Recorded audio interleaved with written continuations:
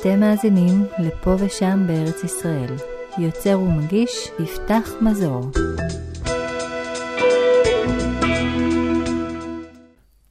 נתחיל בקטע הסיום של החלק הראשון. אז כמו שנכתב, הם הגיעו לעיר הקודש צפת, ושם הם שומעים שנפוליאון כבר כבש את חיפה, והולך בקרוב להגיע לעכו. השניים ארזו מהר את החפצים שלהם, עלו על חמורים והזדרזו להגיע לעכו, בתקווה שיספיקו לצאת ממנה באונייה לכיוון טורקיה, עוד לפני תחילת הקרבות. ביום שישי, ה-15 במרץ 1799, נכנסים רבי נחמן ורבי שמעון בשערי עכו. ב-20 במרץ יתחיל המצור של נפוליאון על העיר, מצור שימשך 54 ימים, וילווה בהתקפות ארטילריה חוזרות ונשנות, עם מספר גדול של הרוגים ופצועים משני הצדדים.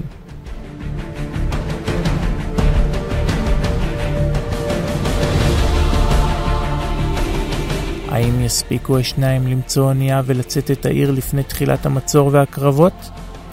אילו סכנות והרפתקאות עוד מחכות להם בהמשך? כמו בסדרה היפים והאמיצים, אפסיק את הסיפור בשיא המתח, ותיאלצו לחכות בקוצר רוח לצאת הפרק הבא.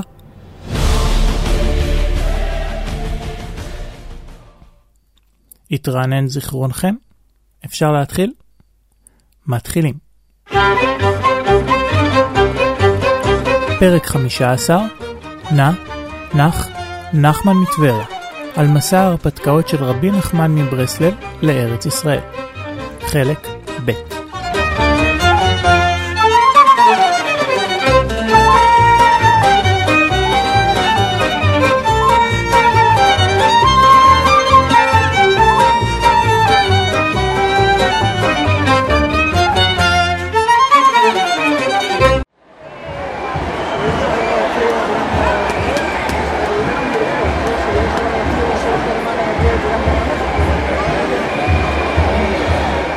מיד כשנכנסו השניים לעיר, הם נתקלו בזרם גדול של אזרחים שממלטים את עצמם אל מחוץ לחומות.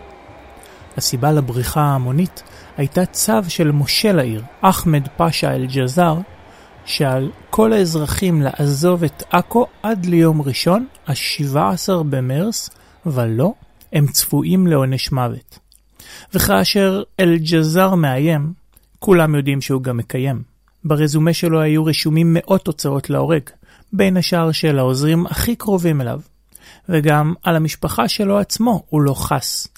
כאשר הוא חשד שנשותיו בוגדות בו, הוא זרק כמה מהן לבאר ונתן להן להירקב שם למוות. את האהובה עליו ביותר הוא פשוט שיסף במו ידיו.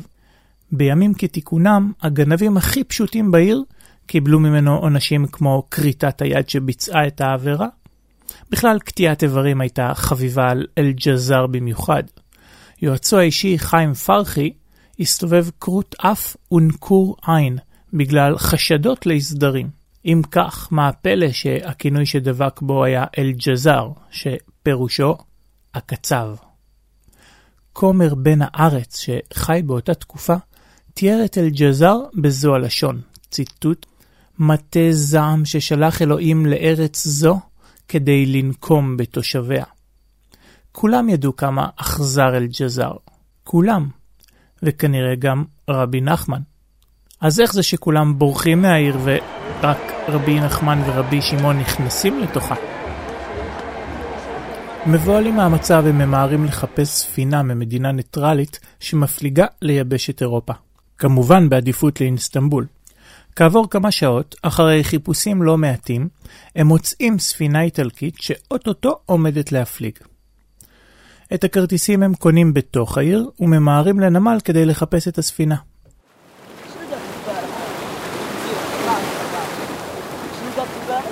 אבל כשזו נמצאת, חושכות עיניהם. הספינה הייתה מלאה עד אפס מקום. רבי נחמן ורבי שמעון לא היו היחידים שהבינו שצריך להסתלק מהמקום הארור הזה כמה שיותר מהר. כנגד כל הסיכויים הם פונים ומבקשים מהאחראי שיעלה אותם לסיפון. אבל זה סירב. ובעכו הפחד גדול. השמועות מדברות שתוך יומיים צבא נפוליאון הולך להגיע.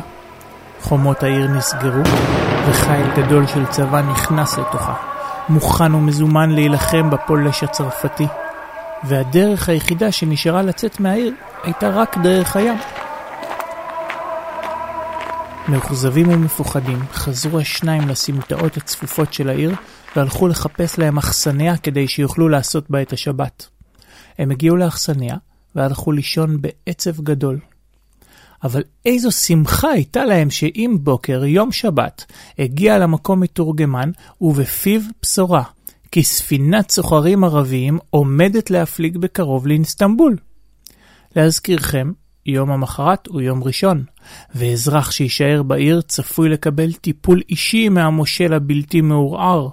שלא נדבר על העימות הצפוי עם נפוליאון, ומה לשני היהודים האוקראינים האלה הוא למלחמה בין טורקיה לצרפת. אבל במחשבה שנייה, היום יום שבת קודש, והפלגה בשבת פירושה חילול שבת. מה לדעתכם יבחר הרב הקדוש לעשות? האם הוא יסמוך על ההשגחה העליונה ויבחר לחכות ליום ראשון לטובת שמירת השבת? האם הוא שוב פעם יחלץ מהמצב בדרך נס? או אולי ידחה את השבת בפיקוח נפש ויעלה על הספינה? נצא להפסקת פרסומות ומיד חוזרים.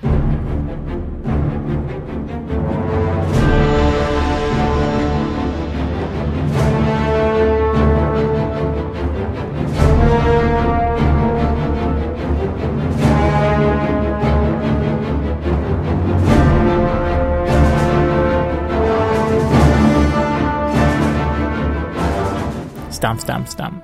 בינתיים אין כאן פרסומות. למרות שאם מישהו היה מעוניין לפרסם ולתמוך בתוכנית, זה היה יכול להיות יותר מנחמד. רבי נחמן החליט שלמרות היום הקדוש הזה, ולמרות הסכנה בהפלגה עם הספינה הערבית, מוטב להם לדחות את השבת ולעזוב את העיר כמה שיותר מהר, בבחינת פיקוח נפש.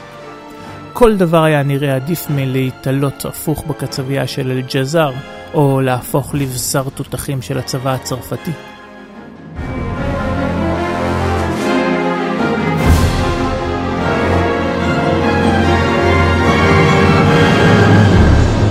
בינתיים, ההכנות בעיר לקרבות עם נפוליאון נמשכו. במהלך היום הגיעו לאזור המפרץ ספינות הצי המלכותי הבריטי. הן באו במטרה לעזור לטורקים במגננה. ההתערבות הבריטית כנגד הצרפתים במזרח התיכון החלה עוד כשנפוליאון הגיע למצרים.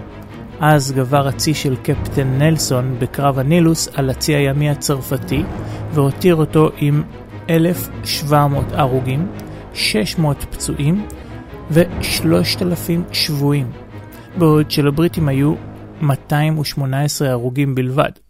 דרך אגב, אותו נלסון תועד בשם מותג של סיגריות ישראליות מתוצרת דובק, סיגריות נלסון. כמות האנשים שהתבצרו בעיר הייתה גבוהה והצפיפות רבה. הרגשה של סוף העולם קרב ריחפה באוויר הלח שהגיע מהים. לא היה לאיש מושג מה הולך להיות. שני האנטי גיבורים שלנו עדיין שהו באכסניה. מחכים לזמן שנקבע לצאת ההפלגה. ציטוט: ורבנו ז"ל עמד מעוטף בטלית ותפילין, והאיש שלו נרדם מרוב צער. פתאום נשמע מבחוץ קול עמולה. החלה השתוללות רבתי ברחובות. מסתבר שהקצב, זאת אומרת אל-ג'זר, פרסם צו חדש שהקדים את הגזרה ביום. מי מהאזרחים שלא יעזוב את העיר תוך שעתיים דינו להישחט. אבל הפעם שערי העיר היו כבר סגורים. ציטוט: והיה רעש ופחד ואימה גדולה, ובשעת הרעש ברח רבנו ז"ל על הים, ולא הסתכל כלל על האיש שלו, כי היה נרדם. בחוף הוא מחפש בהיסטריה את הספינה הערבית שהם סחרו, אבל מרוב בלבול וחרדה הוא עלה בטעות על ספינה אחרת. בינתיים רבי שמעון נשאר ישן באכסניה, אבל גודל המהומה שבחוץ בסופו של דבר גם מעיר אותו. ולהפתעתו הוא מגלה שרבו הקדוש לא נמצא לידו. הגבירה שעבדה באכסניה הבחינה במצוקתו של האיש, ניגשה אליו ואמרה לו: חסה אני על נעוריכם שתהיו נהרגים פה. רבי שמעון המבועל שאל אותה אם היא יודעת איפה השותף שלו, והגברת השיבה, כמדומה שברח על הים. רבי שמעון הזדרז לאסוף את החפצים כדי להספיק לברוח לים, אך כשניסה להרים את התיבה הוא גילה שהיא יותר מדי כבדה. למזלו הוא מצא יהודי ספרדי שתמורת תשלום הסכים לעזור לו לשאת את החפצים. הם התחילו ללכת במהירות אל תוך הסמטאות בדרך לנמל, אבל הרחוב היה סואן, ומרוב הצפיפות הם לא הצליחו לעבור עם המזוודה. למזלם, בדיוק הגיעה הודעה מפי הצבא. כמה חיילים עמדו על החומה, ואנשים רבים התקבצו תחתיה כדי לשמוע את החדשות הכי טריות. כך התפנה הרחוב, והם צעדו עם התיבה בצעדים נחפזים עד שהגיעו לנמל.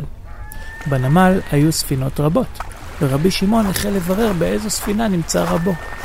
הם חיפשו וחיפשו, עד שמצאו אותו יושב מבועל ומבולבל באחת הספינות.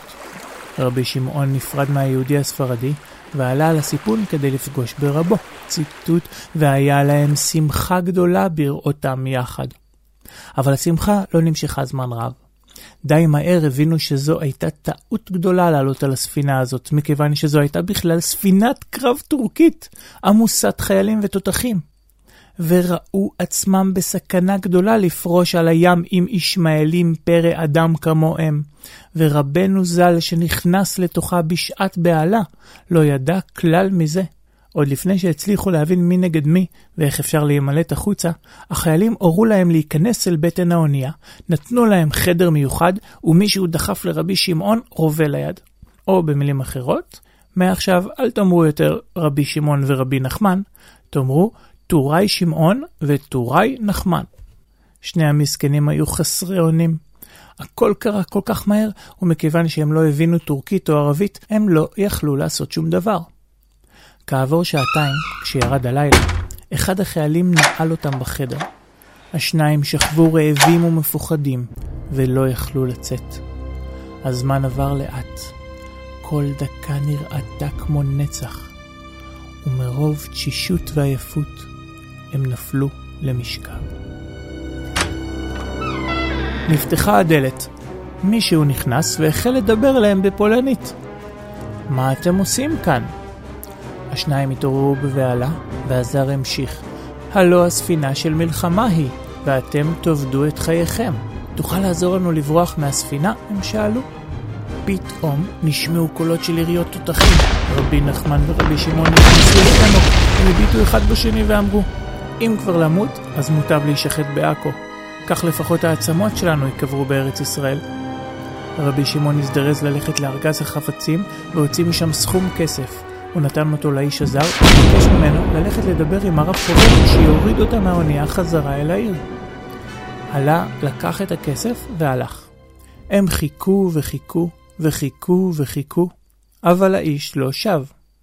בסופו של דבר, רבי שמעון החליט ללכת בעצמו אל הקפיטן. הוא הגיע אליו, פשט את ידו כדי לתת לו סכום כסף נוסף, אבל הקפיטן לא הבין במה מדובר. הוא התחיל לצעוק עליו בטורקית. מסתבר שהפולני בכלל לא דיבר איתו על שום דבר. רבי שמעון לא הבין מילה מהצעקות ומיהר ללכת משם לחדר. עוד יום עבר, בלי אוכל ובלי מים. השניים הלכו לישון רעבים יותר, צמאים יותר וחלושים יותר. בבוקר שוב חזר רבי שמעון אל הקפיטן. הוא התנפל עליו והתחנן אליו ביידיש שייתן להם לרדת מהספינה. בתוך כך נעקר העוגן מהמזח, ונמשיך בלשון הסיפור, ופרחה הספינה והמלחמה נתעוררה ונשמע קול מהארמטיס ומהבמביס, זאת אומרת מהתותחים והפצצות. רגע.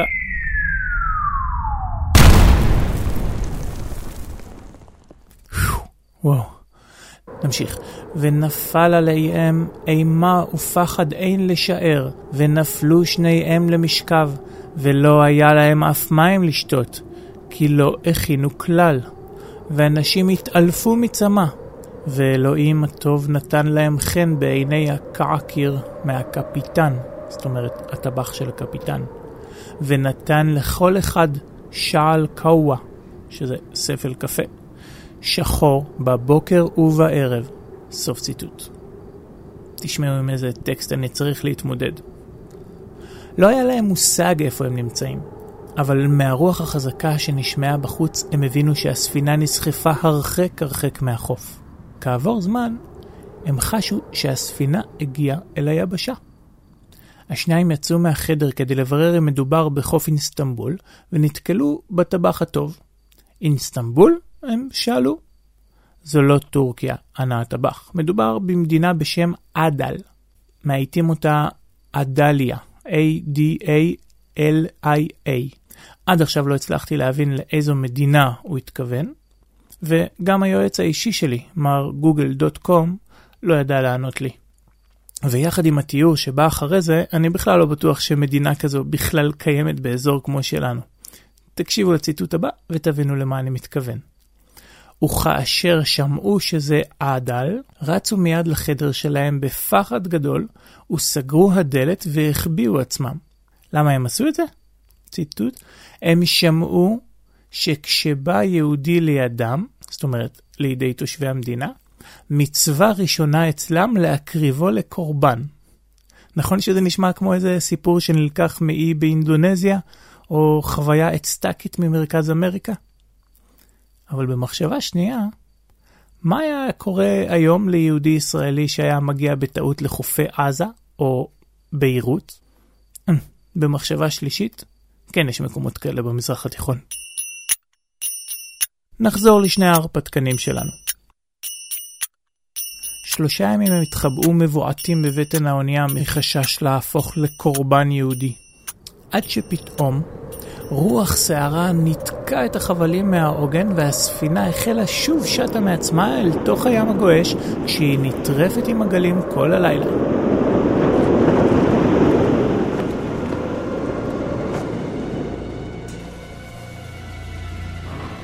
עם בוקר הים רגע, והפלא ופלא, באופק שוב נשקפה עכו, כשמסביבה צבאו האדיר של נפוליאון.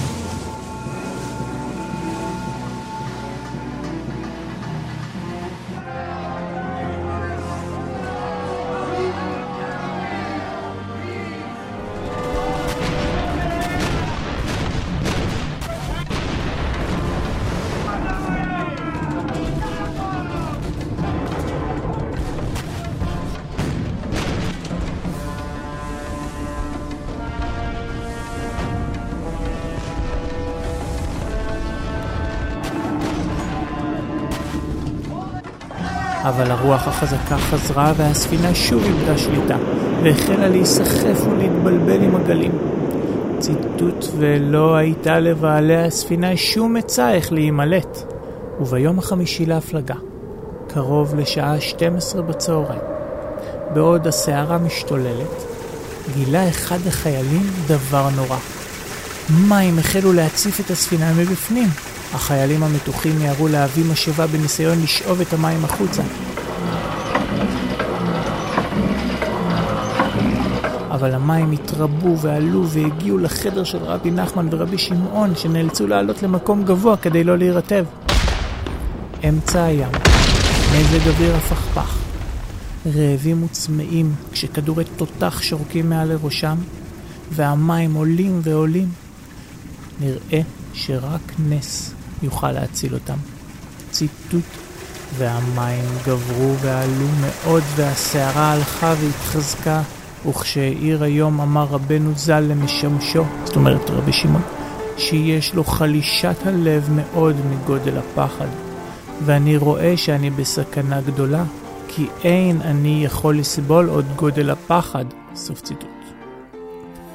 ועכשיו שימו לב למה התלמיד שלו אומר לו. ציטוט. והאיש שלו כיחש לו ואמר שאין להיפחד כלל, כי בעזרת השם הכל על נכון.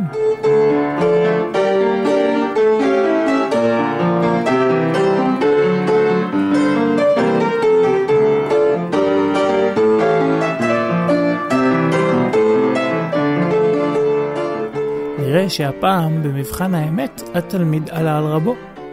ומה שעוד יותר יפה, שהמספר לא מפחד לפרט על זה. כן, גם רבי נחמן צריך מדי פעם שמישהו יגיד לו לא להתייאש. רבי שמעון יצא מהחדר כדי לראות איך מתקדמת פעולת השאיבה. מסתבר כי החיילים זרקו מהאונייה כמעט כל חפץ אפשרי, אך למגינת ליבו גילה שהם לא מספיקים לשאוב מספיק מהר את המים, והמים רק עולים ועולים. ציטוט: ואז ראה האיש שאי אפשר עוד בדרך הטבע להינצל, ובא לרבנו ז"ל, ומחמת גודל הצער והבעלה לא היה יכול לדבר, ואמר לו רבנו ז"ל: מה זאת, ואיך פיך שאמרת הכל לנכון, ועתה אתה בעצמך בפחד גדול? והשיב ששוב אין מבוא על פי דרך הטבע להינצל, כי המים מתרבים בספינה, והשואבים כבר עובדים 24 שעות בלי לישון, ועוד מעט ייגמר להם הכוח. סוף ציטוט. וכשהוא רואה שרבו לא מתפקד, רבי שמעון מחליט סוף סוף לקחת בעצמו את העניינים לידיים, בפרגמטיזם אופייני. הוא מפציר ברבי נחמן שיתפלל לבורא עולם כדי שזה יציל אותה מהמצב. אבל רבי נחמן מסרב. במקום זאת, רבי נחמן מציע לומר שמע ישראל, לקחת חלק מהרכוש ולקפוץ למים. רבי שמעון מטריע שהדגים עלולים לטרוף אותם. רבי נחמן משיב לו שישראל היו בים ולא נטבעו. וכך, באין מוצא, מציית התלמיד הנאמן לרבו, והשניים החלו לקשור חלק מהציוד על הגוף במטרה לקפוץ למים. רבי שמעון, שלא מרגיש בנוח מכל הסיפור, שוב פצע את פיו ואומר: אני איני יודע להתפלל אפילו תפילה הסדורה מאנשי כנסת הגדולה, וכל שכן עכשיו בעת הצרה הזאת. אבל כבוד תורתו יודע להתפלל בעד כלליות ופרטיות, ומפני מה אין אתה מתפלל עכשיו? ורבי נחמן משיב לו כך: עכשיו מחמת המוחין דקטנות אני מרוחק מהשם יתברך. סוף ציטוט.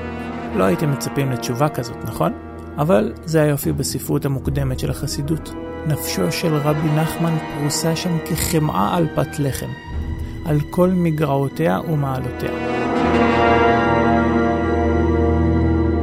וכאילו לא תמו כל צרותיהם, פתאום נראה מרחוק מחזה מבעית.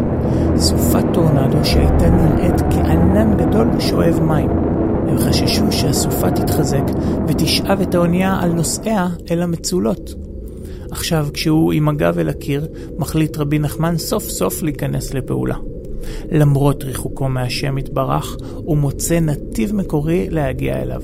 ופונה הקדוש ברוך הוא בזו הלשון. ציטוט: אתה יודע שעד היום לא השתמשתי בזכות אבות כדי לבקש בקשות, אבל עכשיו, בשעת הסכנה הגדולה, אני מבקש ממך שתעשה לנו נס למען זכות זקני רבי נחמן מהרידנקי, זאת אומרת הסבא שלו, וזקנתי איידיל, זאת אומרת הסבתא שלו, וזכות זקני הבעל שם טוב ז"ל, זאת אומרת הסבא רבא שלו.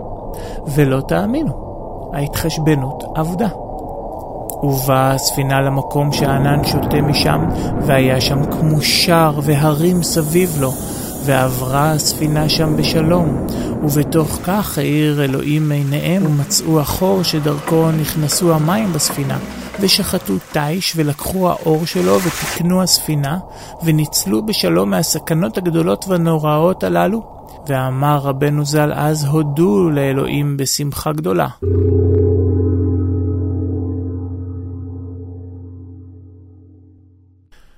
אמנם הספינה יצאה מכלל סכנה, אבל התנאים בתוכה המשיכו להיות קשים.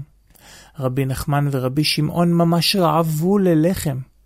הם הלכו להתחנן אצל הטבח שייתן להם קצת אוכל, ועלה רק נתן להם צנימים יבשים רוכשי תולעים. בנוסף, הם החלו לחשוש שהקפיטן מתכונן למכור אותם לעבדות. תוך כדי שהם מתים מפחד שימכרו אותם לעבדות באחת הארצות, הגיעה הספינה אל האי רודוס.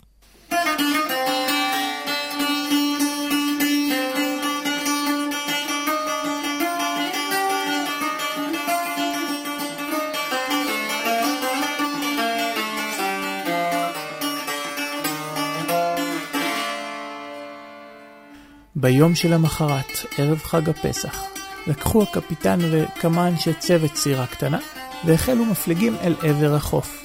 הם הסתובבו באי, עשו קניות ופגשו גם כמה יהודים מקומיים. כשחזרו מהסיבוב אל הספינה, ניגש הקפיטן אל רבי נחמן ורבי שמעון, וסיפר להם שבעיר זה חיים יהודים. ומה גדולה הייתה שמחתם. עכשיו יוכלו לקנות את כל הדברים הנחוצים כדי לקיים את מצוות חג הפסח. אבל רבי נחמן שם לב שהקפיטן כל הזמן מדבר ברמיזה. הרי מה היה לו כל כך חשוב לציין בפניהם שבאי יש יהודים? ואז במפתיע הוא הרשה לאחד מהם ללכת בליווי חייל לקנות מזון בעיר. החששות הכי גדולים שלהם התממשו. עכשיו הם הבינו שהם באמת שבויים.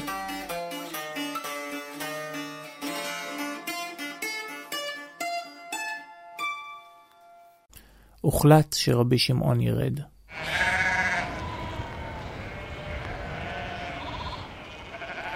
בעוד הם מסתובבים באי, פתאום נזכר רבי שמעון ששמע בטבריה שאשתו של רבי צבי ארקער, אותו רב שהם התאכסנו אצלו ביום הראשון שהם הגיעו לטבריה, היא ספרדיה ממשפחה מיוחסת ויש לה אח צדיק וחכם שגר ברודוס. מיד הוא התחיל לחקור ולחפש איפה גר אותו חכם. ליל הסדר ממשמש ובא. רק עוד כמה שעות. צריך להזדרז לקנות את כל המצרכים לפני כניסת החג. רבי שמעון מוצא לבסוף את הבית ודופק בדלת. לשמחתו, החכם הצדיק היה בבית.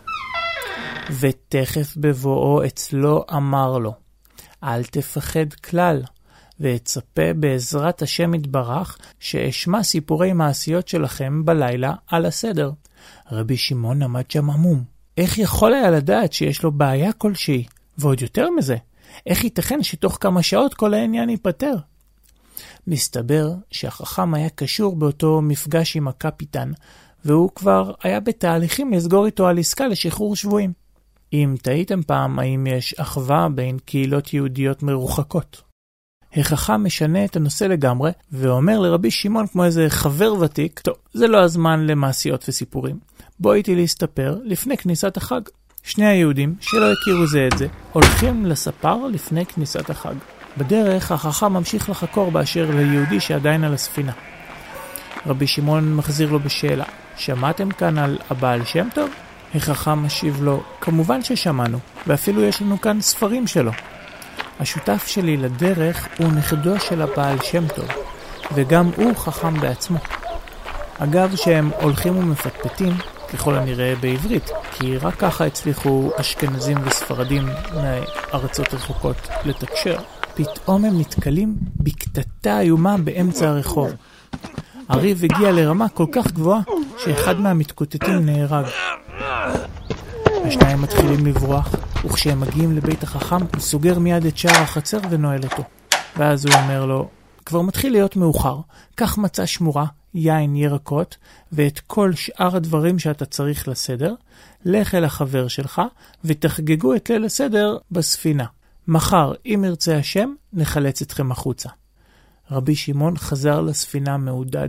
ציטוט, וכבואו לשם כששמע רבינו ז"ל את קולו, רץ לנגדו בשמחה ואמר, תודות להשם כי יראיך בחיים, כי דימיתי שטבעו אותך בים, ובעזרת השם הנותן ליעף כוח לסבול עד בואכה. השניים נפלו זה על צווארו של זה, וחגגו יחד את ליל הסדר כהלכתו בבטן האונייה.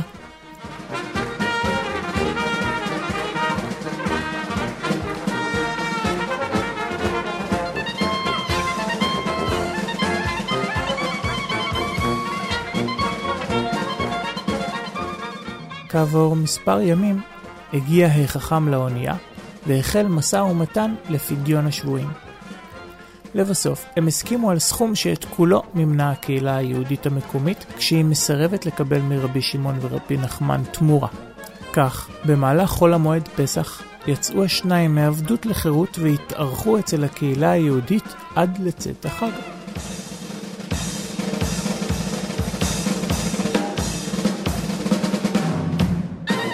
ושוב הם עולים על ספינה, ותוך 3 ימים של הפלגה בים סוער יחסית, הם מגיעים לנמל אינסטנבול.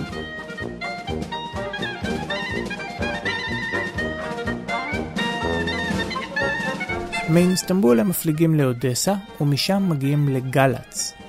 אני לא רוצה להלאות אתכם יותר מדי, כי אתם בטח כבר שבעים הרפתקאות, אבל גם בדרך הזאת הם עברו לא מעט מהמורות, בין השאר לחדו אותם שודדי ים ושחררו אותם תמורת כופר, הספינה שלהם נקלעה לסערות, ורוב הנוסעים שלה טבעו, ושאר מרעין בישין. מגלץ הם ממשיכים ביבשה עד ליאסי, ובאחד מימי ראשית הקיץ של שנת 1799, קרוב לחג השבועות, סוף סוף הם מגיעים למחוז חפצם, הביתה. ורבנו שב שלם בגופו ושלם בתורתו, כי זכה להשגה גדולה ונפלאה באווירה של ארץ ישראל. ימי שבתו בארץ ישראל ישפיעו עליו לאורך כל ימי חייו. קדושת הארץ תמשיך לפעפע בכל איבריו. סך הכל המסע כולו ארך למעלה משנה. רבי נחמן יצא מאוקראינה בן 27 וחזר אליה בן 28. לימים הוא יטען כי כל מחשבותיו באות אליו בהשראת קדושתה של ארץ ישראל, ששם ציטוט עיקר המוח והמחשבה. תלמידיו טענו שהחיבור הכי חשוב של החסידות, ליקוטי מוהר"ן, נכתב בעקבות הביקור בארץ ישראל. לאן שאני לא פונה, איני פונה אלא לארץ ישראל, הוא אמר. אברהם יצחק גרין, מחבר בעל האיסורים, שהיא הביוגרפיה המקיפה ביותר אודות רבי נחמן, מגדיר את המסע שלו כטקס מעבר או מסע כניסה, בדומה למה שמוכר לנו מתרבויות ודתות אחרות. ובאמת, המסע לארץ יהווה נקודת מפנה בתפיסת המנהיגות שלו. שם נולדתי מחדש, הוא אומר. אחרי חזרתו לאוקראינה יש לו מטרה ברורה, להפוך למנהיג הדור כולו. לעיר ברסלב הגיע רבי נחמן בשנת 1802, ושם נוצרה עיקר תורתו, ובה הצטרפו אליו גם כמה מתלמידיו החשובים, ביניהם רבי נתן מברסלב, שכתב את רוב חוכמתו של רבי נחמן. רבי נחמן בעצמו כתב מעט מאוד.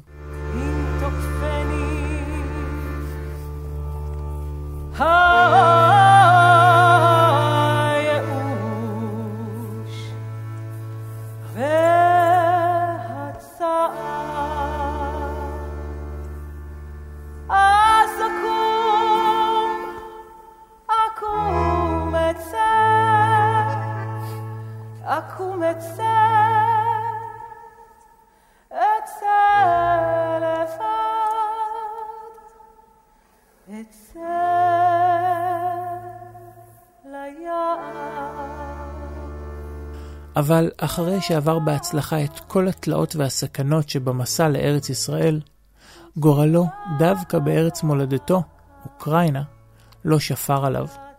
את מות אשתו וכמה מילדיו כבר הזכרתי בפרק הראשון. הוא אמנם מתחתן בשנית, אבל בתחילת שנות ה-30 לחייו הוא נדבק בשחפת, ובמשך שנים רבות הוא נושא את המחלה ויורק ממנה דם במלוא מובנה של המילה. בשנת 1810 פקד אותו אסון נוסף. ביתו ובית מדרשו בברסלב נשרפו כליל. אחרי המאורע הוא עובר לעיר אומן, וכעבור חצי שנה, כשמסביבו רק קומץ קטן של שאריות חסידים, הוא נפטר מהמחלה לאחר איסורים קשים, והוא בן 38 בלבד. ואתה תשמע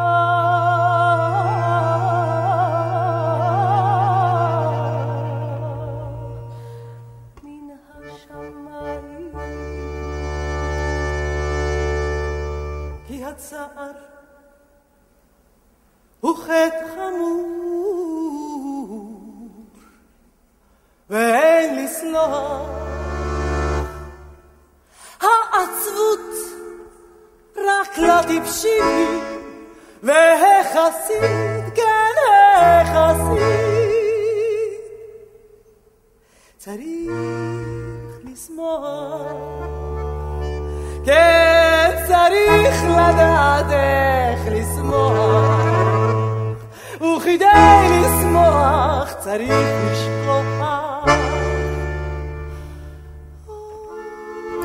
לפני מותו הוא הרבה לומר שהוא מחיה את עצמו מאוד במה שזכה להיות בארץ ישראל. והוא קיווה גם להיקבר בארץ. אז למה זה לא קרה? ציטוט: אך הוא מתיירא שמא לא יוכל להגיע לשם. גם אם יסתלק שם, לא יבואו אנשים על קברו. אבל כשישכב במדינתו, בוודאי נבוא על קברו, ללמוד ולהתפלל שם. ויהיו לו שעשועים ותענוג גדול מזה. ונשתה כולנו ביחד לחיים, ואתה תשמע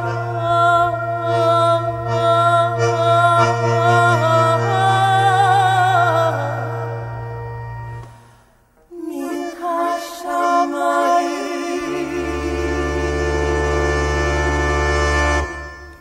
כמו ששמעתם, רבי נחמן לא זכה לעדנה בחייו. צחוק הגורל הוא שדווקא בארץ ישראל הרחוקה, במקום בו הוא סירב להיקבר מחשש להישכח, דווקא כאן נזכרו בו, ודווקא אחרי כ-160 שנה. ובפעם הראשונה בתולדות החסידות הקטנה הזאת, דרך כוכבה, ואלפי מאמינים מתדפקים על דלתות המטוסים בנתב"ג בדרכם לקברו שבאוקראינה. וכולם רוקדים בציווי השמחה.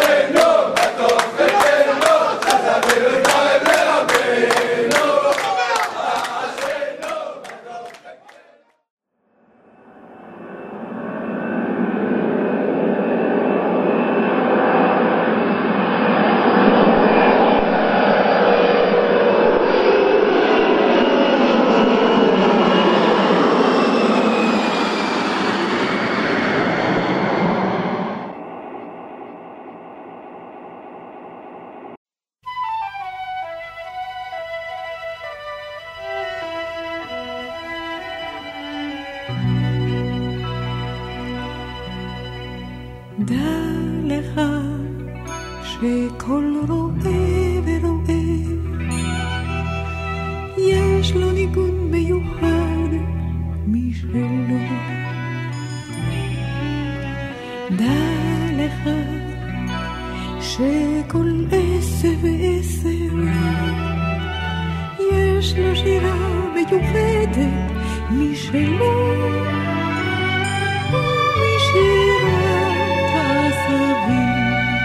נעשה ניגון של רואה. אז מה לקיבוצניק חילוני שכמוני ולחסידות ברסלב?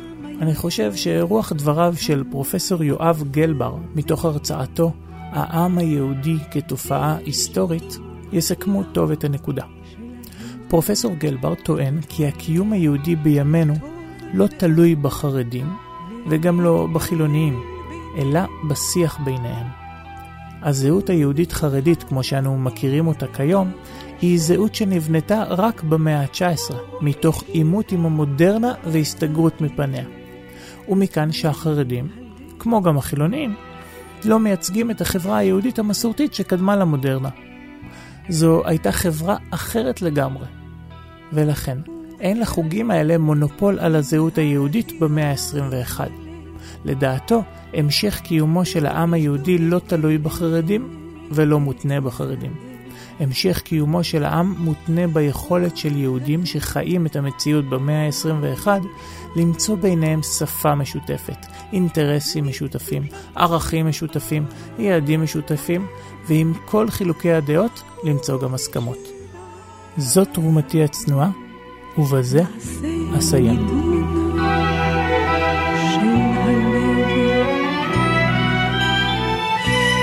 ומשירת העשבים נעשה ניגון של הלב.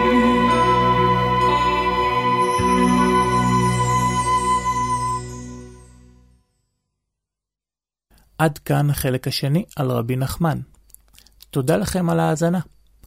תודה לניצה מזור על העריכה הלשונית, לרונית צוויג, המעצבת הגרפית המדהימה, על הפוסטר של הפרק. קישור לדף הבית של רונית תוכלו למצוא בתחתית הפוסטר. ותודה מיוחדת לכל מי שאכפת לו ותורם להצלחת התוכנית. אם זה בתגובות שאתם שולחים לי, אם בשיתוף ועזרה בהפצת התוכנית, וגם מדי פעם מגיעות אליי הצעות נחמדות לפרקים. בקרוב אעלה ראיון מעניין שערכתי עם דוקטור אליעזר מלכיאל, מרצה לפילוסופיה באוניברסיטת בן גוריון וחובב נלהב של רבי נחמן, שיהווה מעין השלמה לשני הפרקים האחרונים. בדומה למה שעשיתי עם הפרקים על המורים המיתולוגיים לטבע כשראיינתי את פנחס אמיתי. אז תתכוננו. אני מקווה שנהניתם ממדור הסיפורים החדש של הפודקאסט. למי שבא להשתתף בתוכנית, אנצרו איתי קשר באימייל או בפייסבוק. ועכשיו כמה מילים על שירת העשבים. את השיר המקסים הזה, שנכתב על בסיס טקסט של רבי נחמן, שכתבה והלחינה נעמי שמר. אז מה ליוצאת קיבוץ חילונית ולרבי נחמן מברסלב? הסיפור מאחורי השיר מתחיל בתוכנית לט"ו בשבט, ששודרה בכל ישראל בהגשת שלמה ניצן. ניצן סיפר על רבי נחמן מברסלב, שהיה אדמו"ר באוקראינה, ובתורתו מקום חשוב ביותר לניגון, שזה דרך אגב נושא בפני עצמו שלא הספקתי לעסוק בו. תוך כדי הדיבור הוא גם הקריא קטע מכתביו של רבי נחמן בשם שירת העשבים. נעמי שמר שהזינה לשידור התקשרה לשלמה ניצן בהתרגשות רבה ואמרה לו שבתוך הסיפור שהוא הקריא כבר נמצאת המנגינה שתתאים לו. וכל השאר, היסטוריה. אז במעבר הדרגתי הגענו לפינת התרבות שלנו. הפעם בפינת התרבות של פרויקט שירה עובדת, בחרתי להציג לכם את הפן האחר של נעמי שמר. את שירת העשבים ועוד עשרות ואולי מאות שירים של נעמי כולם כבר מכירים. אבל מה עם השירים שנעמי הלחינה ולא עזבו את גבולות הקיבוצים? הרי היא עצמה בת קיבוץ.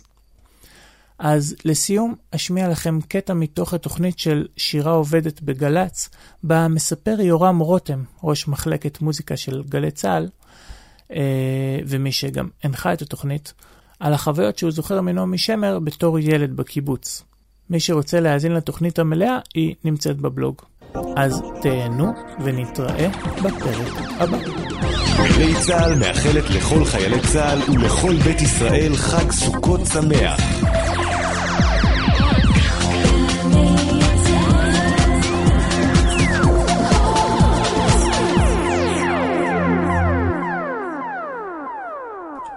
בוקר טוב וחג שמח לכם מגלי צהל. אתם מוזמנים להאזין לתוכנית שירה עובדת עם יורם רותם ואורחיו.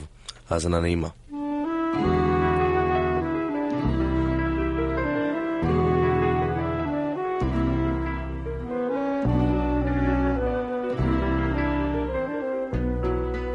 ואם אנחנו ככה בענייני סוכות, אני רוצה להשמיע לכם שיר שאני גדלתי עליו בקיבוץ דגניה א', שם אני נולדתי וגדלתי, ושם בכל חג סוכות שרים, או שרו לפחות בסוכה של הקיבוץ, שיר שנעמי שמר כתבה והלחינה. נעמי שמר כמובן מקבוצת כנרת, ובמחזמר כיצד שוברים חמסין, שהיא כתבה לילדי הקיבוץ, שממנו התפרסם בעיקר השיר חורשת האקליפטוס, וכמובן גם אחר כך חליל מכנסוף ואחרים, הופיע שיר שנקרא כל דבר פריון נותן, שגם אצלנו בדגניה קראו לו בכפרנו על חוף ירדן. ואני שאלתי אחר כך את נעמי שמר הרבה שנים, למה השיר הזה בעצם לא התפרסם כמו שירים אחרים מתוך אותו מחזמר?